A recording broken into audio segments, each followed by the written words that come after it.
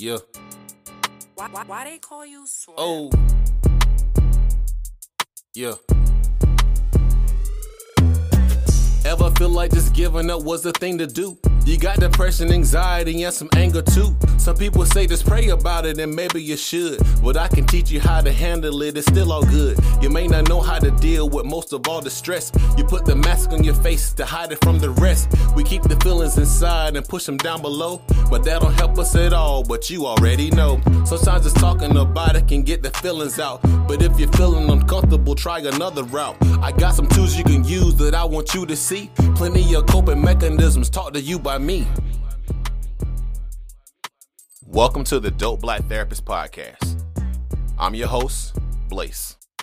Let's get into it.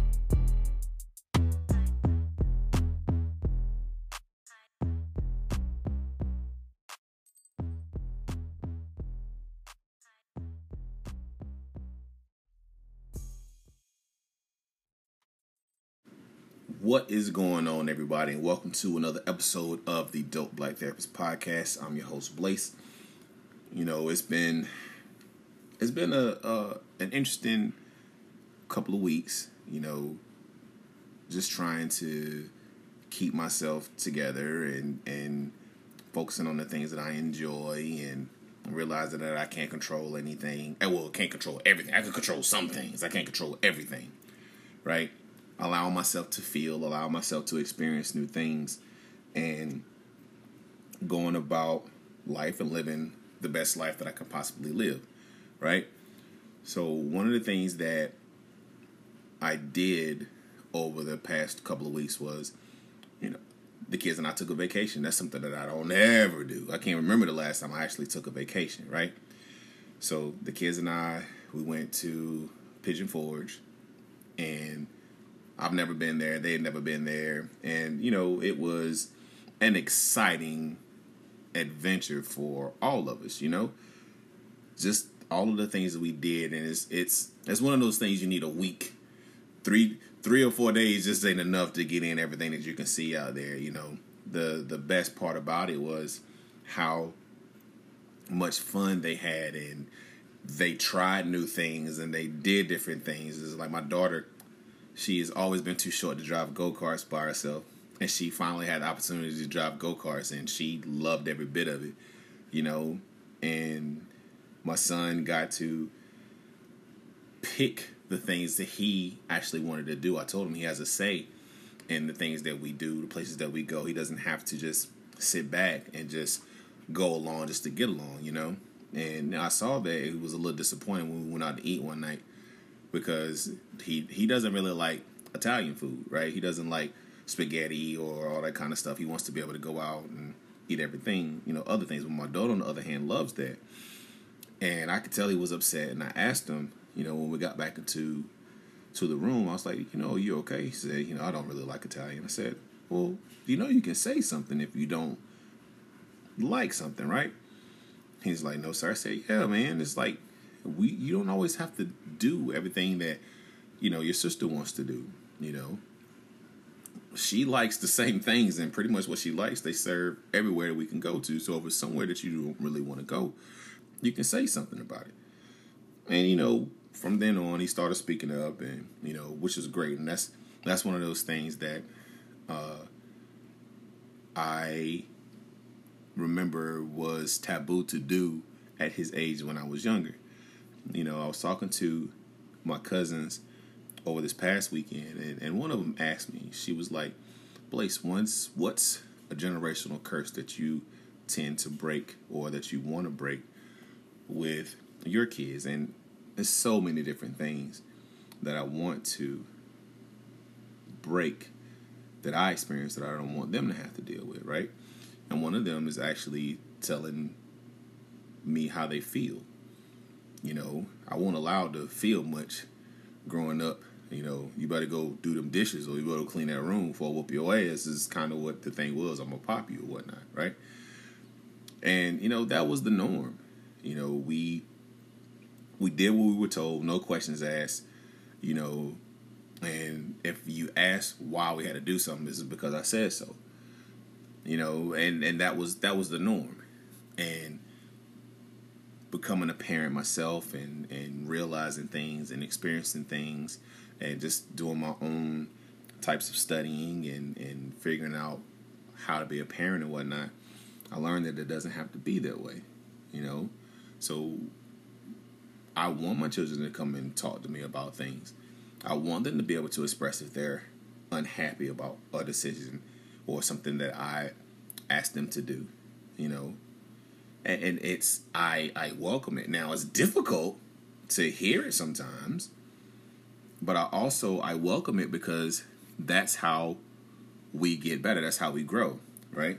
I remember my daughter was really upset with me over football practice. You know, she's really into football. She really wants to do these things. And she was really, really upset about something that I did, or I can't remember if it was something that I did, something that I said, or something that her brother said at the time. But she was really upset about it. And, you know, I could tell because she was pouting and her arms were crossed and her lips were poked out. And, you know, I was like, what's wrong? And she just like let it all out. She was like yelling and she was screaming. And I was, you know, all these things that, you know, that 9-year-olds do when they're really upset and stuff, you know. And I had to learn how, again, just to not take that personally, you know, just let her just vent out and all this kind of stuff. And she, you know, she let it out when we went through and it was great, you know. And it was, she told me what was wrong with her. I helped her to calm down. I helped her to, you know, to breathe and focus so she can get everything out like she wanted to. And I explained to her, you know, why I said what I said, or why I did what I did, or why her brother may have acted that way. And, you know, at that point, she was still upset. You know, I didn't punish her. You know, I didn't punish her. I didn't tell her to go to her room. I didn't tell her to go clean up anything. I didn't, you know, force her to do something else out of her anger. You know, she said, I don't want to talk about it right now. I just want to go inside and go to my room. Okay, that's fine. So that's their safe place, right? They can go to their room. They can cool off if they need to. Everything that she loves is in her room. She went in her room. She calmed down. She came out a little bit later. She was fine and everything was cool. And, you know, we made up and everything was cool. I apologized for upsetting her. And that was that, you know.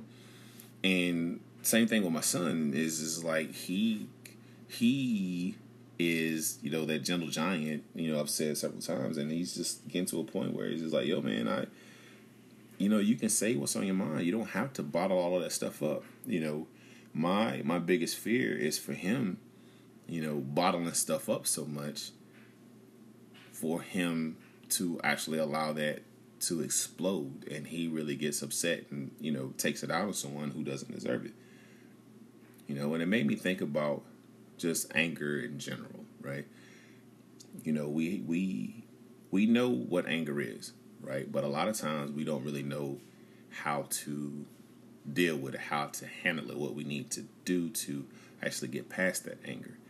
You know, a lot of folks just, we want to go straight to violence. We want to whoop somebody's ass, and that'll be the end of it, right? If I whoop somebody's ass, then I ain't going to be angry no more. But what's that really going to solve? You know, especially if you're an adult and they press charges, you're going to jail just because you couldn't control yourself. You know, you could hurt somebody, you could hurt yourself. Matter of fact, you might get your ass whooped, you know, because you're so angry about stuff, you know? And now, you know, people get killed over things like that. So, what can we do to try to work on our anger? And that's something that, you know, we've addressed before, and I'm going to continue to give tips, and I might be repeating some things when it comes to these things, but that's what this podcast is about, is to actually help you to deal with these things. Now, it's not a substitute for therapy, but I can teach you some coping skills that actually help you to get where you need to be, especially when you're dealing with your anger. One of the biggest things, and we've done this a few episodes before, it was just straight up breathing, right? Just allowing yourself to take that breath, to take that step back, and just, like, breathe, yo. Breathe. Just let that, just inhale that good and exhale that bad, and just take that time. It gives you a chance to reset as well. You know, we talked about square breathing before. You know, if you don't remember, this is what it is. Is you inhale through your nose for 4 seconds, you hold it for 4 seconds, and you exhale for 4 seconds. Okay? So, let's do that together real quick, you know. You can keep your eyes open, keep your eyes closed, whatever you need to do. What I want you to do is inhale through your nose for 4. Inhale. 2, 3, 4. Hold. 2, 3, 4. Exhale out of your mouth. 2, 3, 4. Okay? Let's do it one more time. Inhale through your nose. 2, 3, 4. Hold. 2, 3, 4. Exhale out of your mouth. 2, 3, 4. Okay? We're going to do this one more time. But this time on your exhale, what I want you to do, I want you to let everything just fall. Okay? I want you to let your shoulders drop. I want you to let your face fall. Just let everything just fall. Okay? Just a reminder just to do all these things. Okay? Here we go. Inhale. 2, 3, 4. Hold. 2, 3, 4. Exhale. Let everything fall. 2, 3, 4. Now you should have noticed how relaxed you might have become after that last exhale and you let everything fall. If you didn't, it's okay. But a lot of times what we do is like we carry all of our anger, frustration, and our anxiety in our shoulders and our forehead and our jaws, clenching our jaws and all this kind of stuff, grinding our teeth, you know.